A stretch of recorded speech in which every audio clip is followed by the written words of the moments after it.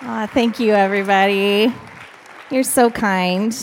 I sure miss you guys. I sure miss being around here. So for those of you that I know, it's good to see your faces again. For those of you that are new and I haven't known, it's welcome to my favorite place in the world.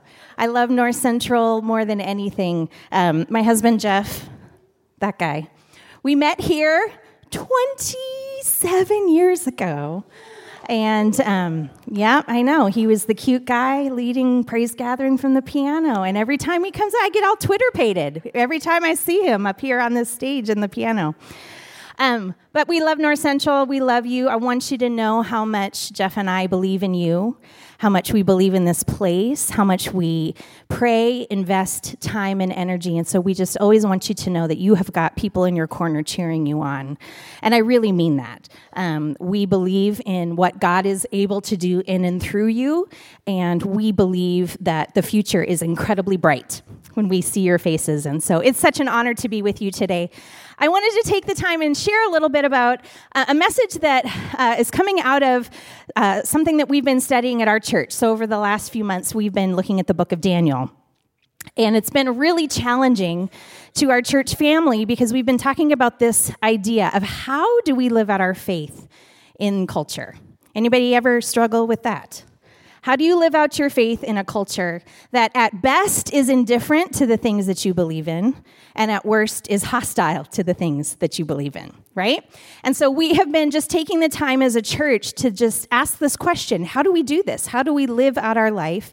How do we live out our faith in culture in a way that is honoring to God and yet standing up for what we're believing in? And so we've been looking at the life of Daniel and his friends, and I thought I'd share a bit about that today. We were looking at the story in Scripture about how Daniel and his friends are taken from their homeland, where everything was kind of created and cultivated in a way that made it easy for them to practice their faith. Everyone around them was practicing their faith. There was the temple. There were all these different cultural things that were happening. And through the conquering of Jerusalem, Daniel and his friends are picked up out of their culture, and they're moved into this new culture where everything is different. The gods that are served are different than their gods. The way that they practice religion is different. Everything about it is different. And these young men are finding themselves challenged of how do they maintain their identity as the people of God within a culture that doesn't understand what they believe in, and it sometimes is even hostile to what they believe in. And I think this is important for us, right? Because I know for me, I want to be faithful in culture. I want to be faithful to maintain my identity as a child of God, to represent God well. And sometimes that's really hard to know how to do in a culture, right? I think how we do that is very important because Daniel tells us that as soon as these young men were carried off into Babylon, that they resolved in their hearts that they were going to stand up for what they believed in. Now, I know, looking at a room like this, how many of you are resolved in your heart? I'm going to honor the Lord with my... Oh, good, 2 of you. Excellent. Well, the future's bright, like I said. Okay, there we go. Okay. I know that. You're not listening. Okay. I have teenagers. It's fine. I understand. I want to be resolved in my heart, too. My question for you today is, how do you do that? How do you do that? Because I know for me, I don't really know how to do that sometimes. Here are 3 ways that I think how some of us resolve in our hearts and how we act that out. I think some people simply remove themselves from culture, right? I'm just going to remove myself. I think when I was your age and I had friends that didn't believe like I did, I didn't know what to do. So really the only tool I had in my tool belt was like, I think I can't be your friend anymore. I had to remove myself because it might get on me, right? Sometimes we make ourselves a little Christian bubble where we're safe from culture. We don't have to engage with culture because we think this is going to help me maintain my devoutness, my identity as a follower of Christ because I have removed myself completely from culture. Some people, a second way, is they become antagonistic towards culture. They view culture as their enemy, and it becomes a battleground that must be fought with angry words and confrontation. We take an us versus them mentality, and we view ourselves as under attack. We're under attack. And so we have to draw our swords and engage with culture in a way that's combative. Anybody know anybody that engages with culture like that? In a way to try and maintain their faith? Yeah. And then some people simply just don't know how to do it, and so they kind of find this lukewarm middle. They could appear to be on either side. If they're with culture, they can kind of I can kind of absolve in here. I can kind of be like this. I can be like that. When they're around the Babylonians, they behave like the Babylonians. When they're with the Jews, they behave like the Jews. They're apathetic about their role, and they just simply want to avoid the conflict. And so they kind of just ride the middle. And today what I want to show you, and what we're going to see in scriptures, is that Daniel didn't do any of those three things. Daniel didn't remove himself from culture. He didn't put himself in a bubble and stop engaging with them. We can see that clearly. He had prominent position within culture. And also, Daniel wasn't antagonistic towards culture. We're going to look at how Daniel engaged when he had the opportunity to speak to culture. And we also see that he spoke the word of the Lord. He didn't just blend in. When the time came for him to speak truth, he was able to do that. So here are some questions I want us to ask today as we're going to look at a number of scriptures. How did Daniel do it? How did Daniel engage with culture? What attitudes did he display in these interactions? What was his tone and manner? Because tone matters, right? Do you know that? Your tone matters. How was Daniel perceived in this culture? And how did this approach allow him to maintain his influence while still being resolved and determined to live for God and honor him? Because what's fascinating to me is that the text shows us not just that Daniel resolved in his heart, it shows us how he did it. And so I want to look at 4 interactions today, so I'm going to go real fast. 4 interactions that are recorded in Scripture, and we're going to look at how Daniel handled each one of these situations. And I want you to go past just the initial thing, and I want you to look at how Daniel did it, his tone, his attitude, and his manner. So we're going to start in Daniel chapter 1, this first interaction. Daniel and his friends are brought into the king's court to be indoctrinated and taught the language and the literature of Babylon. They're brought in with all of the other leaders, and they're saying, we're going to teach you now all about our culture, the language and the literature of Babylon. So look at these few interactions that Daniel has in this first story. Daniel 1:8 says, but Daniel was determined not to defile himself by eating the food and wine given to him by the king. He asked the chief of staff for permission not to eat these unacceptable foods. Already, think about tone, think about manner. He asked for permission. Okay, let's move on. Daniel 1:17. God gave these 4 young men an unusual aptitude for understanding every aspect of literature and wisdom. And God gave Daniel the special ability to interpret the meanings of visions and dreams. So let's stop here. What were they learning? The language and the literature of Babylon. Did they refuse to learn the language and the literature of Babylon? It's not a trick question. You can answer, no, they didn't, right? They seem to be able to discern what to accept and what to reject. They were able to learn what they needed to, and yet also know what they should not engage in. They knew what to stand up against and what to embrace. It's interesting, they were not sheltered from this new culture. They didn't stop over here and say, sorry, we're not going to learn anything about our culture. Because what would have happened if they had done that? They never would have gained the prominence that they had gained. They became the leaders because of the way that they knew the culture. Okay, that's confusing. I thought I wasn't supposed to be a part of the culture. Well, I'm here today to tell you that it is possible from this text to show us that you can have a discerning spirit while you engage in culture. You can have critical thinking skills coupled with the voice of the Holy Spirit in your life and hear what someone else is teaching as truth and be able to say, I understand that, but that's not what I believe. You are able to do that. You can engage with culture without becoming a part of culture. I think sometimes we're afraid to do that. We're tempted to just keep hiding in our Christian bubble and remove ourselves outside of culture. But listen to me today. I want to tell you, you are able to discern culture. You have the Spirit of the living God living inside of you. You are able to hear the voice of the God say, no, not this. You are able to hear God speak to you. You don't have to be afraid. The Spirit of God is inside of you. You have wisdom and discernment and knowledge. You are able to hear things and say, that's not true. You are able to hear things and say, that's not what the Bible says. You are able to discern culture. This is what we taught our kids early on, because when you become a parent, this becomes a very big deal, because you're like, man, I want my kids to love Jesus, stand up for what they believe in, but I don't want them to be jerks, right? You don't want your kid on the playground being like, oh, that's what your family's like, right? So we talked a lot about how do we do this? How do we teach our kids to engage in culture? And here is something I read a long time ago, is you need to create little boxes for yourself. Little boxes that are true, untrue. What the Bible says, what the Bible doesn't say. And with our kids, we'd say what the Kerrs believe, what the Kerrs don't believe. When you encounter anything in media, from a teacher, from a leader, from a pastor, from a friend, from anything, you stop and you sort that into the right box. Is that true or is that untrue? Is that what the Bible says or is that not what the Bible says?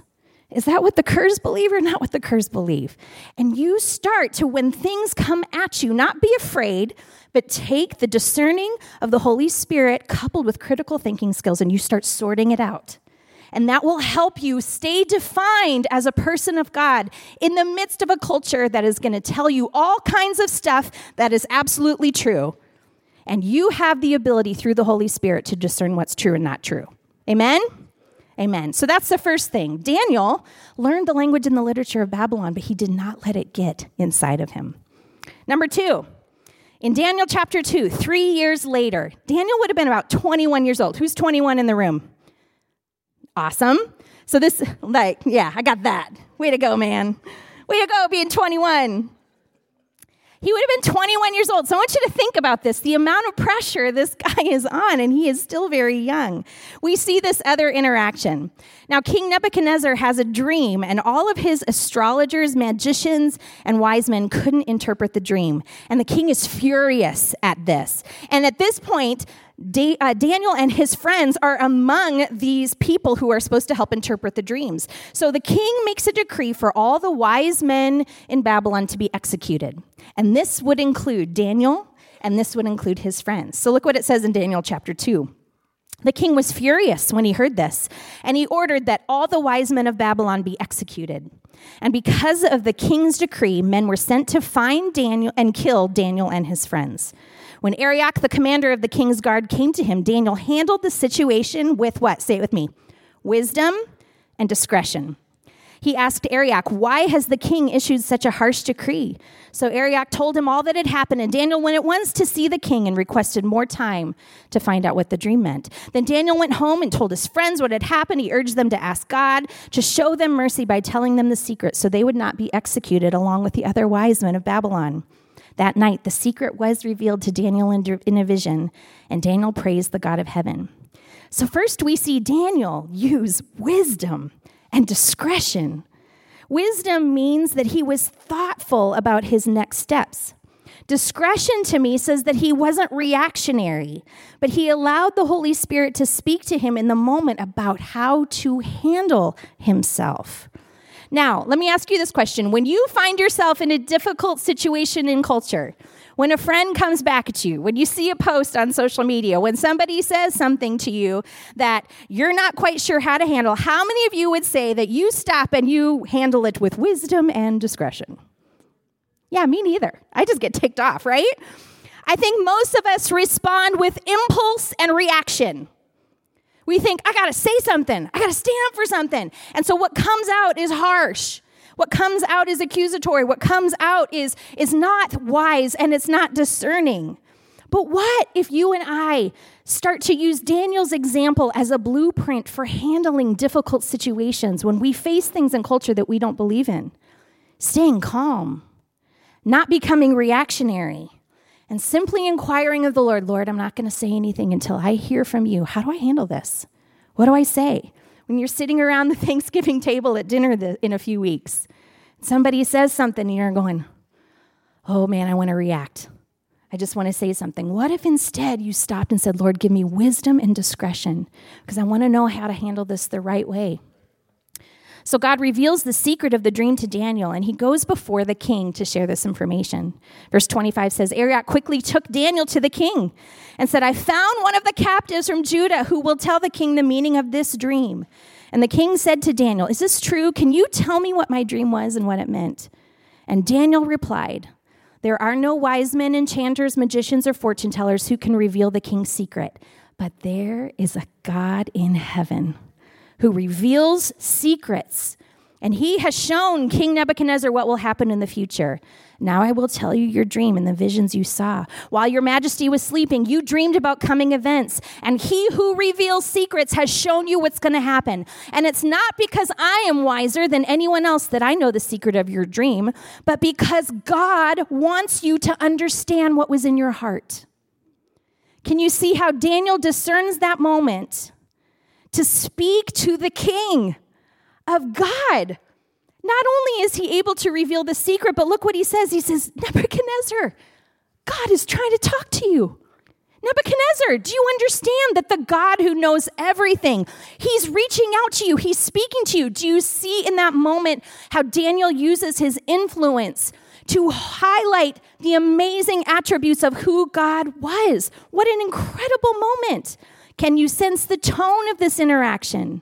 He doesn't berate the king. He doesn't hide the truth from the king. He speaks clearly and calmly about who his God is.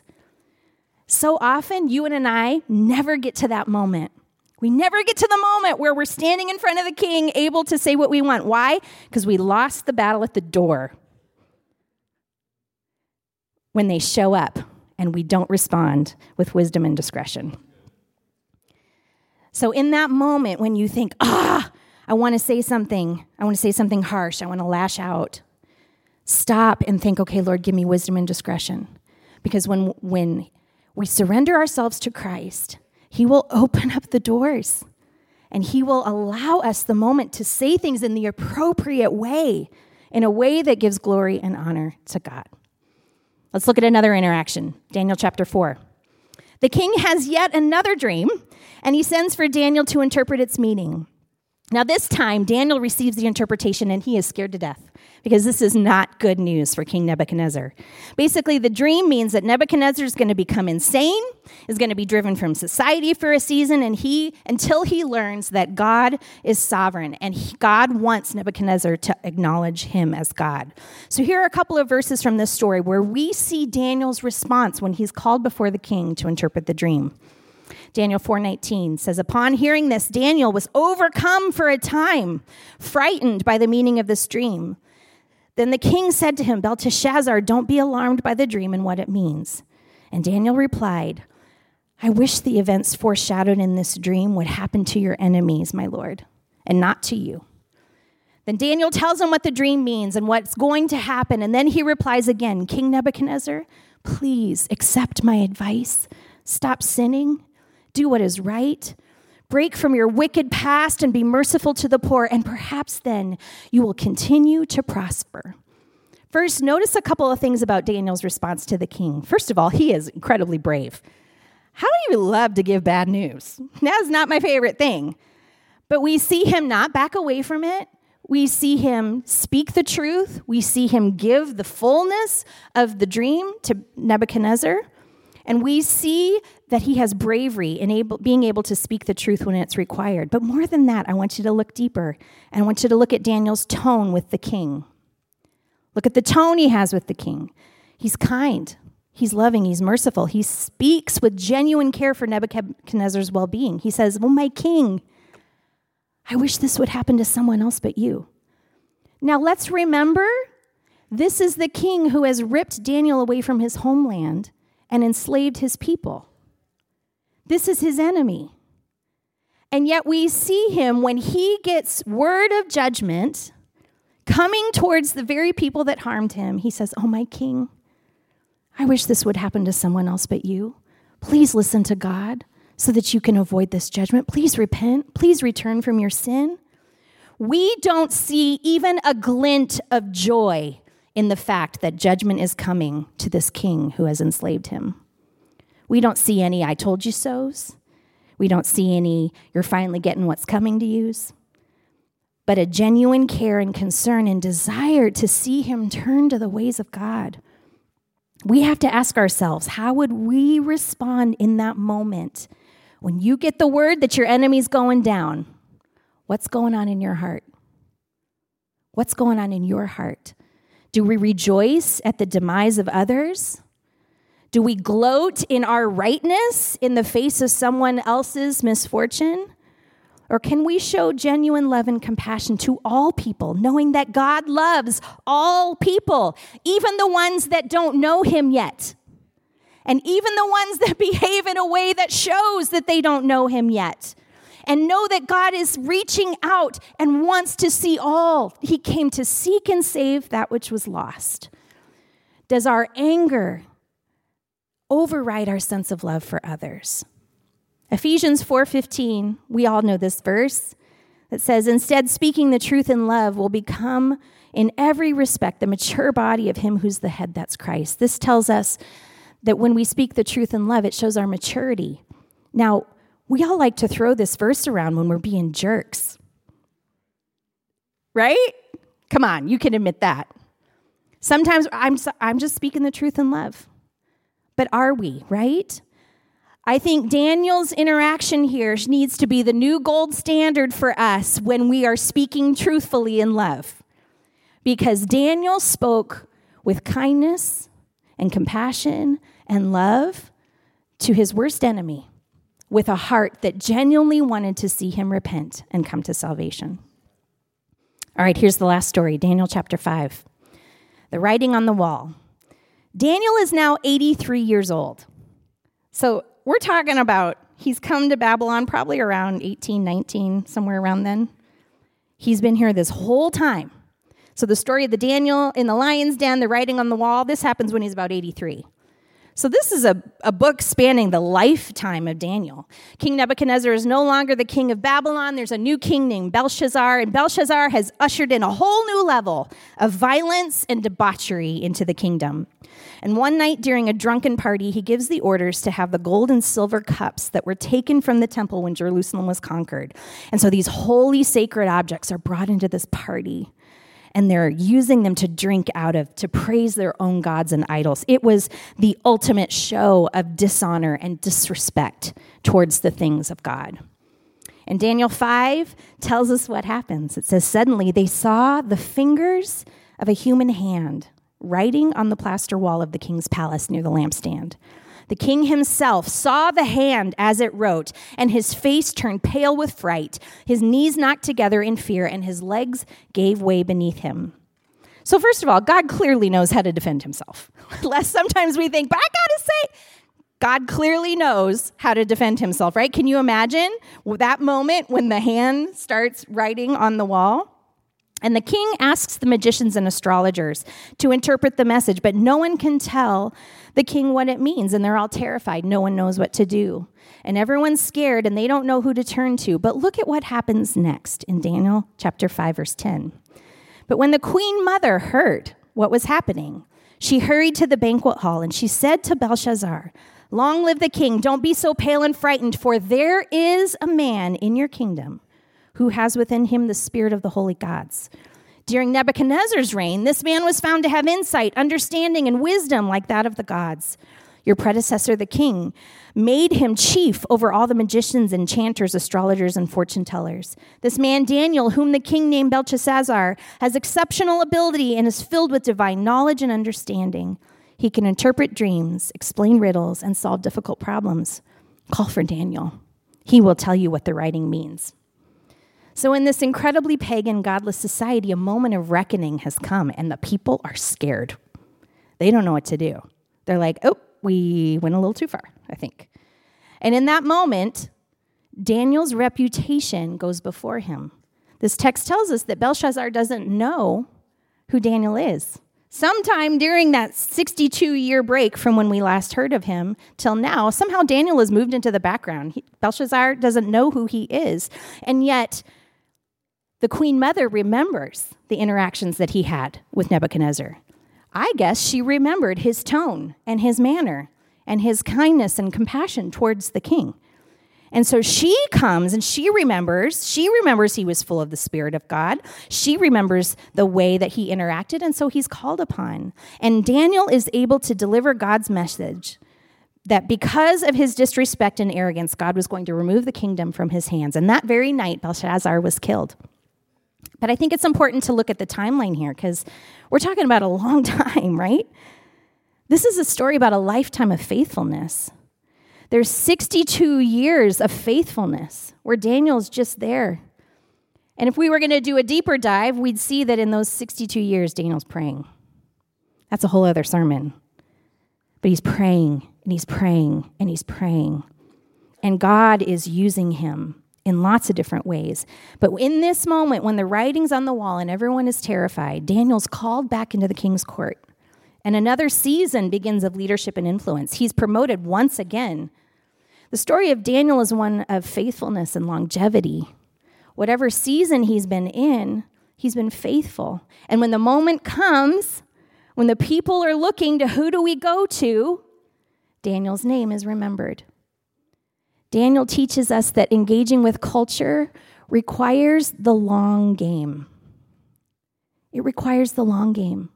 Some of you have family members that are totally different as far as their worldview than yours. And I know sometimes you're sitting there and you're wanting to get it all out right now and say all the things and tell them all the stuff. But engaging with culture means you play the long game. It means sometimes you just listen. Sometimes you just pray. Every time you speak with kindness so that when the crisis comes, you're the person they call. Let me tell you, we have a lot of people in our church that believe a lot of different things from me. And we have a lot of very interesting conversations. But my favorite is when I get a call from somebody and says, I don't agree with you on a whole lot of stuff, but the bottom just fell out of my life. And I knew I could talk to you. I knew I could call you. I knew you would be kind. Even though I know maybe I've made a mess of my own life. Maybe I know we don't agree on this. Because I'm playing the long game with people. I want them to know Christ. I don't want to win an argument. So the wisdom and discretion in how we engage with culture gives us the voice in the moment where somebody's ready to hear. And God will open the door for you to be able to speak truth and love. Daniel shows us we need to play the long game. You might not see results right away. You may get tired of living in a culture that seems against everything that you hold closest to you. You might want to throw up your hands and just hope they get what they deserve. But Daniel remained faithful day after day, deeply committed to his God and ready to serve whenever called upon. So what did we learn from Daniel today? We learned that we can engage with culture without becoming a part of culture. Be discerning. Be discerning. Your generation faces more opposition to your faith than I think I've ever seen in my lifetime. But you don't need to be afraid. The Spirit of God in you is strong. You are wise. You are discerning. Listen to how the Spirit speaks to you. Don't be afraid. Don't be afraid. God will give you the courage to say what you need to say, the courage to stand. You can engage in culture without becoming a part of it. We learned that interactions with a hostile culture require wisdom and discernment. Reactivity, aggression, and hostility will get you nowhere. But if you pause and let the Lord guide you and speak with discernment, then you can represent God to a culture that does not know him. Number 3, Daniel genuinely loved and cared for those who were in the culture. He did not rejoice in the downfall of his enemies, but his tone was one of compassion and empathy. And even though he spoke the truth, he did so with a heart of redemption. He genuinely wanted his enemies to come to know God. And lastly, faithfulness requires longevity. There might be seasons where you have influence and voice, and there might be seasons where you just pray, downloading wisdom and discernment from the Lord. But God will always open doors when the time is right. Why? Because he knows you can be trusted. And so as we wrap up today, we got 2 minutes. I think it's important that we take a minute and evaluate, look at our own hearts, Not just if we're resolved, because I think all of us know, man, I want to honor God with my life. But hopefully take some of these tools now and ask the Lord to show you, God, where am I kind of maybe getting this wrong? You know, sometimes this idea of loving those that disagree with me, that's hard. I got to bring that to the Lord. That's hard. When people disregard what you hold dearest, it's hard to keep your heart soft towards that. And some of you, maybe you come from a family where your faith is ridiculed. I'm so sorry that's hard. But the Spirit of God can pour love. Man, Christianity's, when it says love your enemies, that is real business. That is hard stuff. But it's what we're called to do. So I just want us to take a few moments and ask yourself how you're engaging with culture. What's your tone? What's your attitude? Let's just let God reveal the truth of our hearts for a minute. So why don't we bow our heads? Just always want to take a couple minutes of reflection. Lord, I open up my heart to you. Show me the places where I'm doing this well. Show me the places that I'm not.